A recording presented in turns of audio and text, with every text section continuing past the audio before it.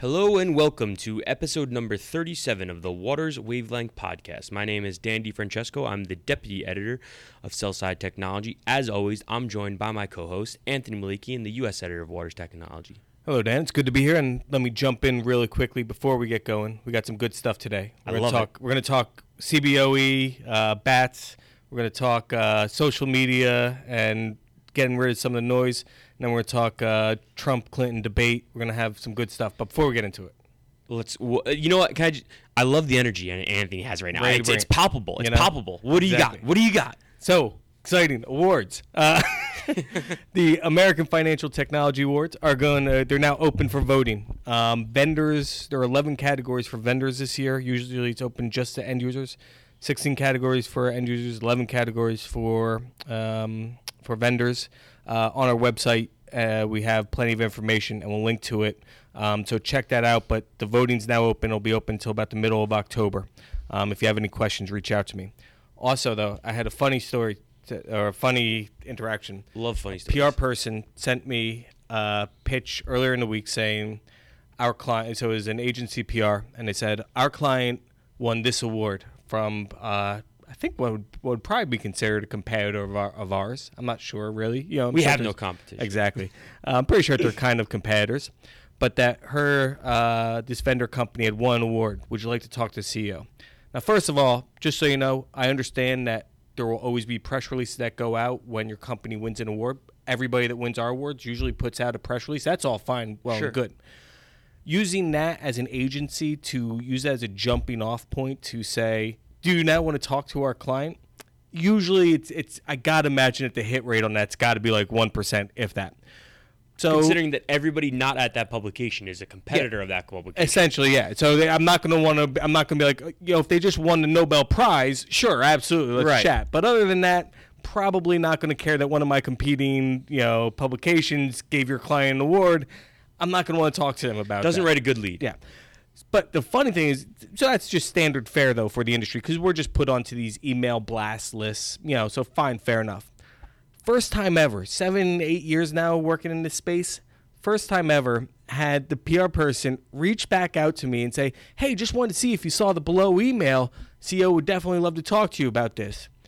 And it just blew my freaking mind. It's like, it must be somebody new. Had to be somebody new, but I'm like, man, that is one way to get yourself on the Waters shit list right there. It seems like it's almost muscle memory to these people when we don't respond to them. Like it's always naturally, all right, it's been whatever it is, 3 days, he or she hasn't responded. Got to hit him back up with another follow-up email. But my God, let sleeping dogs lie. We'll give you the pass because we know we're on the list for the first one. The second one was pretty. Come on, PR people, do better than that. You know what I think this means? I think that you and I need to record the second version of PR. Don't do that, PR people. PR 102. I think we had PR 101. We need PR 102. Yeah. For those of you that haven't, we recorded. Anthony and I recorded a best of what PR people do wrong and what pisses us off about them. I'll put the link in there. It's definitely worth a listen if you're in PR because you are all making these mistakes and you need to stop. But no more bashing. We'll get PR off people. of our high horse now. Yeah, I'll hop off my high horse. Hopefully I don't tear my ACL. And we'll talk about the big news in the industry.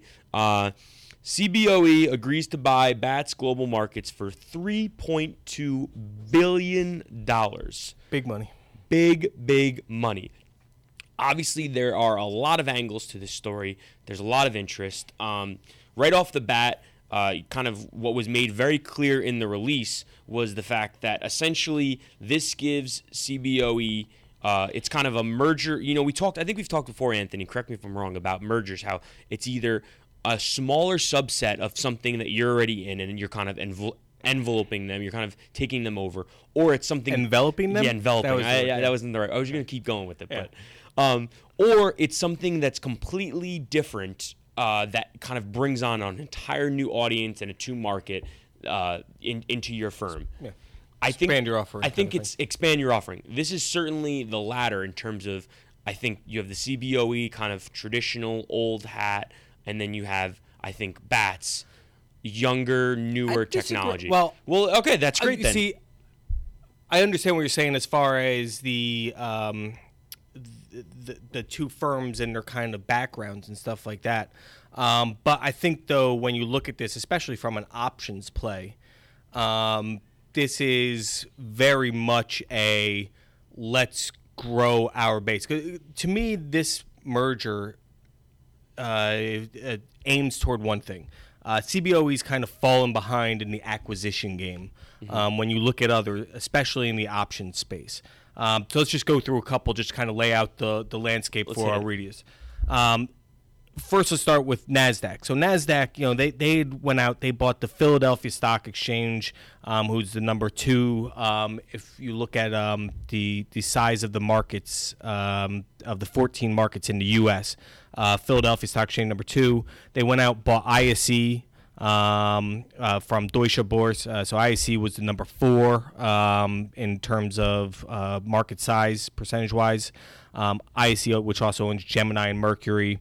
And they also operate NASDAQ BX market. So NASDAQ basically has 6 markets, and as of Tuesday, if you Tuesday end of day, if you would take those 6 markets, it represents 36.5% of the market.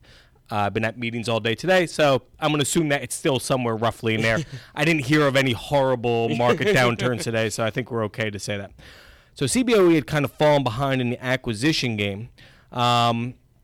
But now you have Bats. So Bats is the number 3 largest behind CBOE.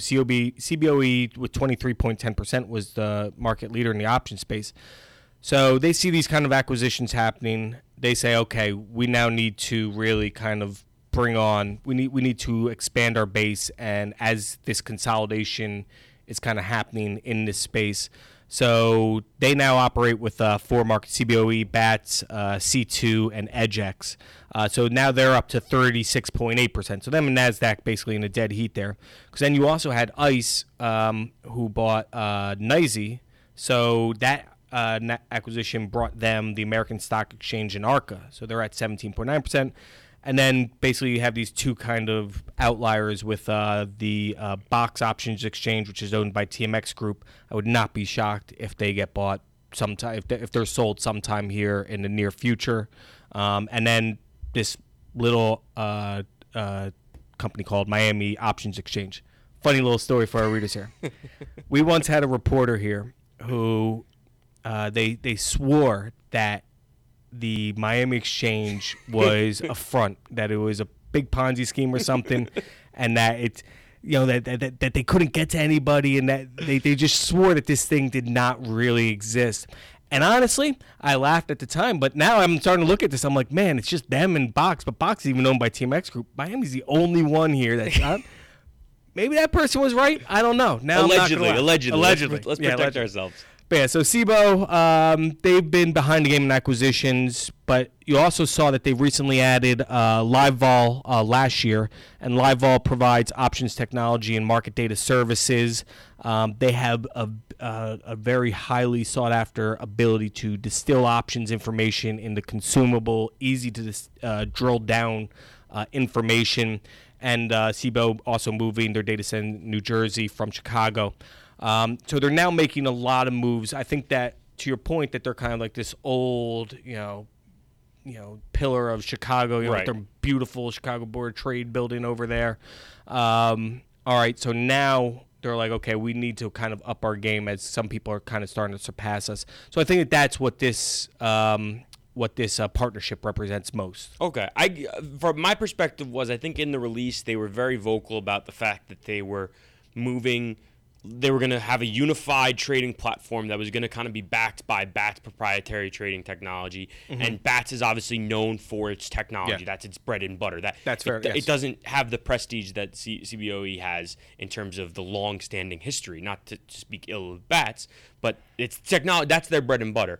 And then kind of the other big angle was that it gets them a foothold in a revenue stream that is a non-transactional data, which the folks inside market data did a good job covering. But Bats obviously makes money off market data and whatnot. So that type of stuff is something. Well, just that point. So yeah, from that article, Inside Market Data, we'll link to it. It's a good story to read. But in the second quarter of 2016, CBOE generated basically $118 million of its $163 million operating revenue from transaction fees, with only $8.2 million coming in from market data fees. this obviously is going to help that revenue stream. Sure. And as we've talked about, we talked a few months ago about the potential of the LSEG Deutsche Börse merger that was, that's still being talked about, and the EU regulators is now checking. kind of really getting into this, poking around to it. But we're seeing this consolidation across the board. Not, and you spoke to it about in options, but across the board we're seeing this consolidation. And I think that's a great point too. The other thing the one thing that I guess that flies underneath the radar, and if you are worried about the market and you think that the market is in bad shape fundamentally, I was speaking with somebody recently, and they're just talking about how liquidity providers are basically leaving the market. The greatest fear is that liquidity providers are going to leave the market. It's a tough environment, that high-speed trading, whether or not you want to call it flash boy stuff and stuff like that, that technology of trading, the speed of technology is making it tougher and tougher for smaller firms to compete with larger firms. And that's a big reason why we're seeing this consolidation, that liquidity providers are basically either leaving the market or else then they're just saying, okay, let me just team up with you because I can't do this alone. Is that good? Is that bad? I'm certainly not an expert, but I think that we're going to hear a lot of people in the future coming forward, especially in the options market, is basically there are 3 firms that run the U.S. options market, and with CBOE, NASDAQ, and ICE. Right. Yeah, it's I think the right term is bell curve, right? Bell curve is where it starts low, then gets high, and we've seen a bell curve in the markets in terms of the fragmentation. How many, even a couple of years ago, all I remember when I first got in was fragmentation. Yes. And now we're seeing more and more consolidation. So it's interesting to see how the markets are shifting, and like you said, what's going to be the impact now? And my argument to the person I was speaking with that was talking about the liquidity providers is, well, doesn't that just mean that this creates opening for new firms to kind of try and step in? Because essentially, whenever you have too much consolidation, dissatisfaction happens. That'll be, I guess, the interesting way. Because this person said, he's like, honestly, I don't mind, monopolies. Those Right. aren't bad. It's just when the power just resides in 2, maybe 3 companies' hands, that's when the markets become completely disjointed and liquidity becomes just hard to find. It's hard to do business in that environment. Right. Yeah, no, it's interesting, like, whether a deal like this is a good thing or a bad thing for a new exchange like IEX. What kind of impact? They're not going to be in the option space. Well, not in the option space, and but I'm saying- futures, but for their equities. But that's going to happen. So I guess we're seeing that in equities, been a lot of consolidation, but now there's also new firms that are now kind of trying to enter into the space with new ideas. What was it, the Cincinnati Exchange or National Stock Exchange, whatever the hell it is. They're also kind of trying, they were bought and then, kind of rebuilt themselves as a whole new exchange. Will that happen in the options and future space? I guess we'll see. Yeah, it'll definitely be interesting. Speaking of Chicago, we spoke about the Chicago conference last week, but this week Anthony published a nice little analysis piece for us looking at machine learning and its impact on Twitter and kind of social media in general, and kind of filtering out the noise, because God knows we know how much noise and BS there is on social media platforms. Just read Dan's Twitter feed. So Anthony wrote a great analysis piece looking at one of the panels discussing that, and then I didn't want to step on this podcast, so I decided to kind of write about that as my opinion piece for the week, but we can chat about it just real quickly. I guess, Anthony, talk to us a little bit, since you wrote the analysis piece, and that was kind of my jumping off point, a little bit about the putting together that piece and kind of the thoughts that you were hearing on social media and the impact machine learning can have on it. Yeah, I guess to start off with, at the conference, Louis Lovis at One Market Data with their one-tick solution was talking about just it's tough for firms to find value in the social media, and that's what we've seen. We've seen hedge funds that have started up and said we're going to be Twitter hedge funds, and we're going to just trade off of social media, social sentiment, stuff like that. It's been a lot tougher than people I think originally had thought it would be.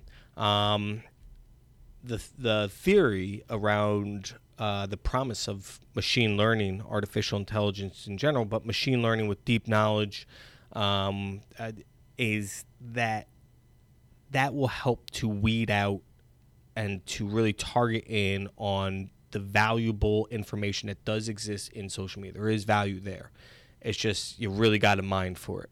Solo was saying that that's a potential area where machine learning can help, if anything, just to help prevent against fraud. And, because social media has become a way for traders to kind of, with a wink and a nod, kind of signal to each other through these like little personal side accounts. Potentially, this could be a way to help detect, even take away we're trying to mine for trade information, just from a fraud standpoint, to help prevent against from insider trading. It's another way that machine learning can help. I guess this massive ledger that you can essentially use. Yeah, I thought that was particularly interesting because I had never thought of that. I always thought of it as what's the little trading nugget that you can get on Twitter, or the swell that you can see before the tsunami that you can get out in front of and make money. I never thought of it as a KYC, AML component. Well, you talk about the swell. I apologize, I don't have the article in front. My article that I wrote in front of me, but one of the panelists talked about it's kind of like almost like a bomb in many ways. That there's all this data feed in, and eventually there's going to be an explosion that's going to move a stock price. Right. So that's what it's kind of looking for. So firms should be looking for that because there is information that's going to be feeding in that will eventually potentially help move the stock up or down. And so if you can capture that, then you're going to have an advantage. Yeah. We're still, though, I think a long, long way away from it's a valuable tool. There is information there, but I think that the unstructured data of planes flying over parking lots, taking photos of that, taking those images to see which shopping centers are doing good business during the holiday season before earnings, stuff like that. That's going to be the best stuff. Cell phone usage in a mall, in a store. Is there more cell phone usage this year compared to last year or last quarter? XYZ. Mm-hmm. That information, being able to break down that unstructured data, very, very valuable. The social stuff is going to be there, but I think that we're still a long way away from truly realizing the potential of tapping into that market, I guess. But I guess there's the Bloomberg angle. Yeah, no. The Bloomberg angle. There's my voice cracks. It worked for me because coincidentally, Bloomberg announced today their partnership with Twitter that would allow for Bloomberg subscribers on Instant Bloomberg to tweet out directly from from Bloomberg chat, essentially. The point I made was that the biggest thing with social media is lowering the barriers to entry and making it easily accessible.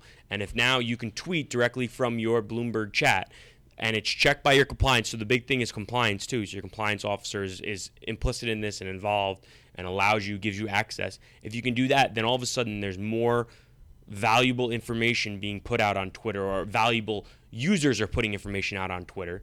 That there's a level of entry because you have to have a Bloomberg subscription, so it's not just trolls.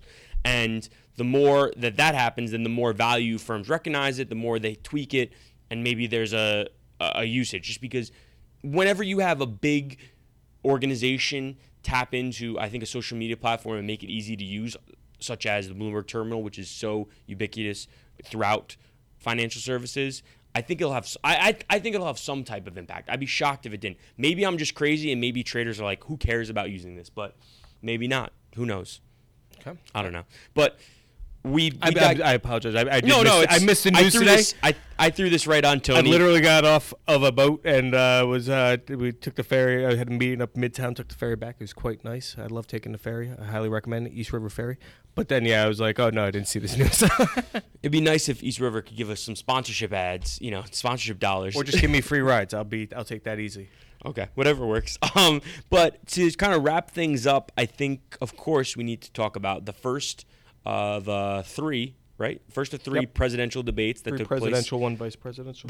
That took place on Monday. Obviously, the Republican candidate, Donald Trump, the Democratic candidate, Hillary Clinton, squared off Monday night. A lot to take in. I think, personally, it went exactly how I thought it was going to go. I don't know about you, but Trump, I think, for the most part, made an ass out of himself. And I think Hillary kind of sat back.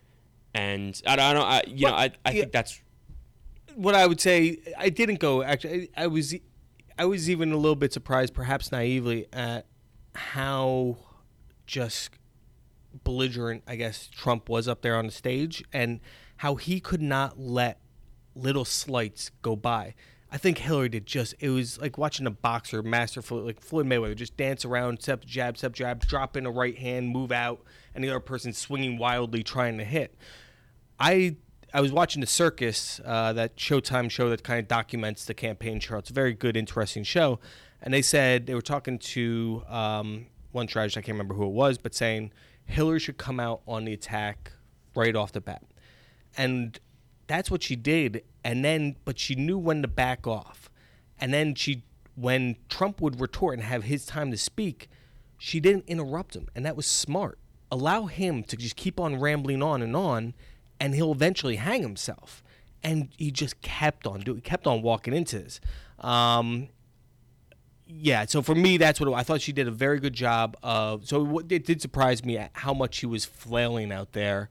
I think he went into it with the strategy of, I'm going to be calm and composed. And I'm going to just stick to my talking points. I have my stump speech, and I'm going to stick to my stump speech. But then she kept on needling him, and then backing off, and then just allowing him to kind of swing at her and just miss. Usually more times, like the fact that he didn't drill in on the emails when she opened herself up. It's like, why isn't he released his tax return? I think a lot of people are saying something to hide there. A lot of people wonder. Well, guess what?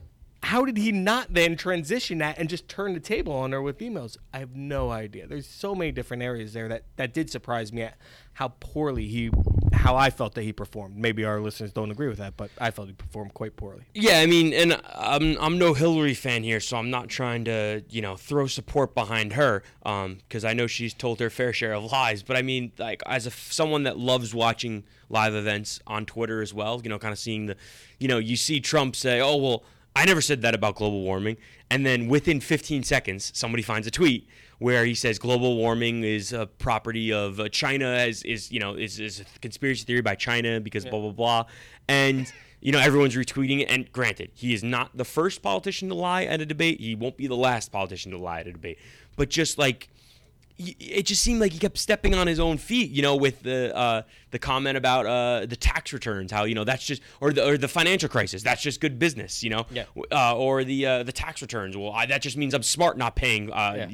It's just so many times where it's just kind of like, what are you saying? What are you doing? And it really, like you said, I think that she really could just kind of step back and her goal was to let Trump be Trump, and he very much was so. And I don't know how many voters that attracted who haven't already decided. They're talking about like these independents. I'm just sitting there going, listen, I understand if you were looking at this debate and saying, I'm either going to vote for either Trump or Hillary, or I'm not going to vote at all. Who is watching this and saying, I might vote for Trump, I might vote for Hillary? They can still win my vote. I think that those people should have to raise their hands. We should find them. We should round them up and then just say, no, we're just going to put you on an island somewhere, because how do you not have an opinion on this by now as to who you're going to vote? Or fine if you're saying, I might just sit this election out, or I might go to the polls, vote for a third party, or vote for nobody, just not do a protest vote. Fine, fair enough on that. But I'm like, who's actually kind of going to be swayed to vote for one or the other based on this? Yeah, I feel like by and large, indecisive voters late in the election are just idiots. Like you said, I don't understand the makeup or the personality of a person that is sitting there saying, well, maybe I could vote for Trump, or maybe I could vote for Hillary. That person doesn't exist in my mind. There's no way you could be like, I'm kind of leaning on one or the other. You're either one, the other, or you're out on both of them. The one other thing I would say, though, so I was having a conversation with some friends afterwards, and most of my friends, I would say, are pretty hardcore lefties. How we work for a British company, the right wing of the British party is going to be center left, here in the U.S. in many ways. And what's surprising is people are like, you talk about the 50% deplorables and stuff like that. And one thing I think that is important to take away is there are going to be plenty of people that are going to vote for Trump, who can't stand Trump, who are going to try and sell themselves on Trump, make themselves believe, okay, he'll be fine. The one thing I think is important to remember, and I think this probably has to come up at some of the debates going forward, but this next president is going to probably nominate 4 Supreme Court justices. Very good chance of 4. They'll have the biggest sway over Supreme Court since Nixon. And you look at the appellate court, like right now we're at 4-4 because Merrick Garland hasn't been nominated yet, and the Republicans should, because I don't think they're going to win, and Merrick's about as good as you're probably going to get. But you look at Obama on the other courts, the appeals courts, and just those the other courts underneath, and how much the court system is already swayed left. Just because you think you could be like, I hate Trump, I can't stand him. You're almost looking at it from a long-term, short-term perspective. A president is a short-term person, no matter what. They're going to be technically short-term. 4 years, maybe 8. In Trump's case, probably 4 years, because he might even he's old already, not in the greatest health, and he might just be like, I did my 4 years, thank you very much, if he were to be elected. Supreme Court nominees and judicial nominees, especially under the appellates and stuff like that, those last for decades we're talking about here. So there are going to be plenty of people who aren't deplorable, who aren't racist, who just say, I don't think that our court system should swing too rapidly to the left this quickly. So I think that's important for people to keep in mind, is that even if Trump was a joke up there on stage, there are going to be plenty of people who are going to still vote Republican. I still think that the Democrats are going to dominate in this November. Just because, ultimately, you watch a performance like that. If you aren't fired up on the left, if you were a Bernie Sanders supporter going in and you were like, I'm not sure about Hillary, she had to win you over with that, and with Bernie Sanders' endorsement, continuing endorsement. How sad was that photo? Did you see of him standing up in his living room, watching on the TV? This poor old sad man. It's like our Corbin, except though he didn't get the votes. What do we still think that Trump honestly does want to be president? I really think he wins and he's like, shit. Yeah. Now I really have to do this. I mean, what? There were reports when who was the Republican? Who was your guy in Ohio? Kasich, right? Weren't there reports that his camp asked Kasich if he would come and be the VP, and they basically were like, "Listen, you can run the show. Yeah. Donald's not going to do anything. Yeah, he's going to be a figurehead. You basically can figure out all the plans and everything. Donald's just going to be up there talking." I mean, maybe that was all BS, and maybe it was proven wrong, but really, in my heart of hearts, I don't think this guy wants the job. I think he went out there. He wanted to establish himself as being, somebody that would be remembered for years and years. Sure. As being, somebody that kind of put his stamp. Solidify your legacy, good or bad. Solidify your legacy. And then he just kept on winning.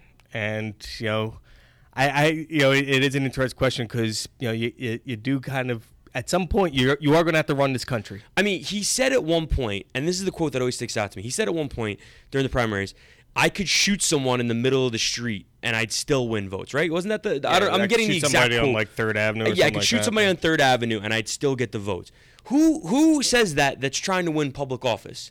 It's just it blows my mind. We've Anthony and I have talked before about our thoughts on both candidates and how both of them are nothing to write home about, but Trump in particular just kind of it really blows my mind. And if he were to win, I think. I don't know. It'd be crazy. But I am looking forward to the excuses because already right after the debate he said, "Oh, my mic wasn't working. Did you hear my mic wasn't working?" So, but maybe it was good enough to pick up all my sniffing and. Yeah, well, that's a whole nother. It's another story for another day. But I think we will leave it at that. Anthony, you have anything else to add? It's R.I.P. Jose Fernandez. That was heartbreaking news to hear about, the baseball player. In case you didn't hear, but that was really heartbreaking. First time that I've ever, other than Arturo Gotti's passing. First time I was ever affected by a sports, just a figure in general, whatever, musician, whatever. First time I was ever affected. Sad to see someone that clearly has a lot of passion for the game and has fun playing it. And just his backstory of trying to escape, saving his mother from drowning once, and then to have it go that way. Sure, and just to. I think in a sport that is so often now known for stodgy old white guys, to have this young, fun guy that's cheering and kind of is always exciting to watch, to have him pass far too soon, it's very sad, and it's just too bad. It definitely hit you right in the gut when you heard it. Well, I guess we're going to leave it on a sour note. Yeah, there you go. So, we were just talking politics. It was always going to leave it on a sour note. Yeah, exactly. But thanks so much for listening, and be sure to tune back in next week.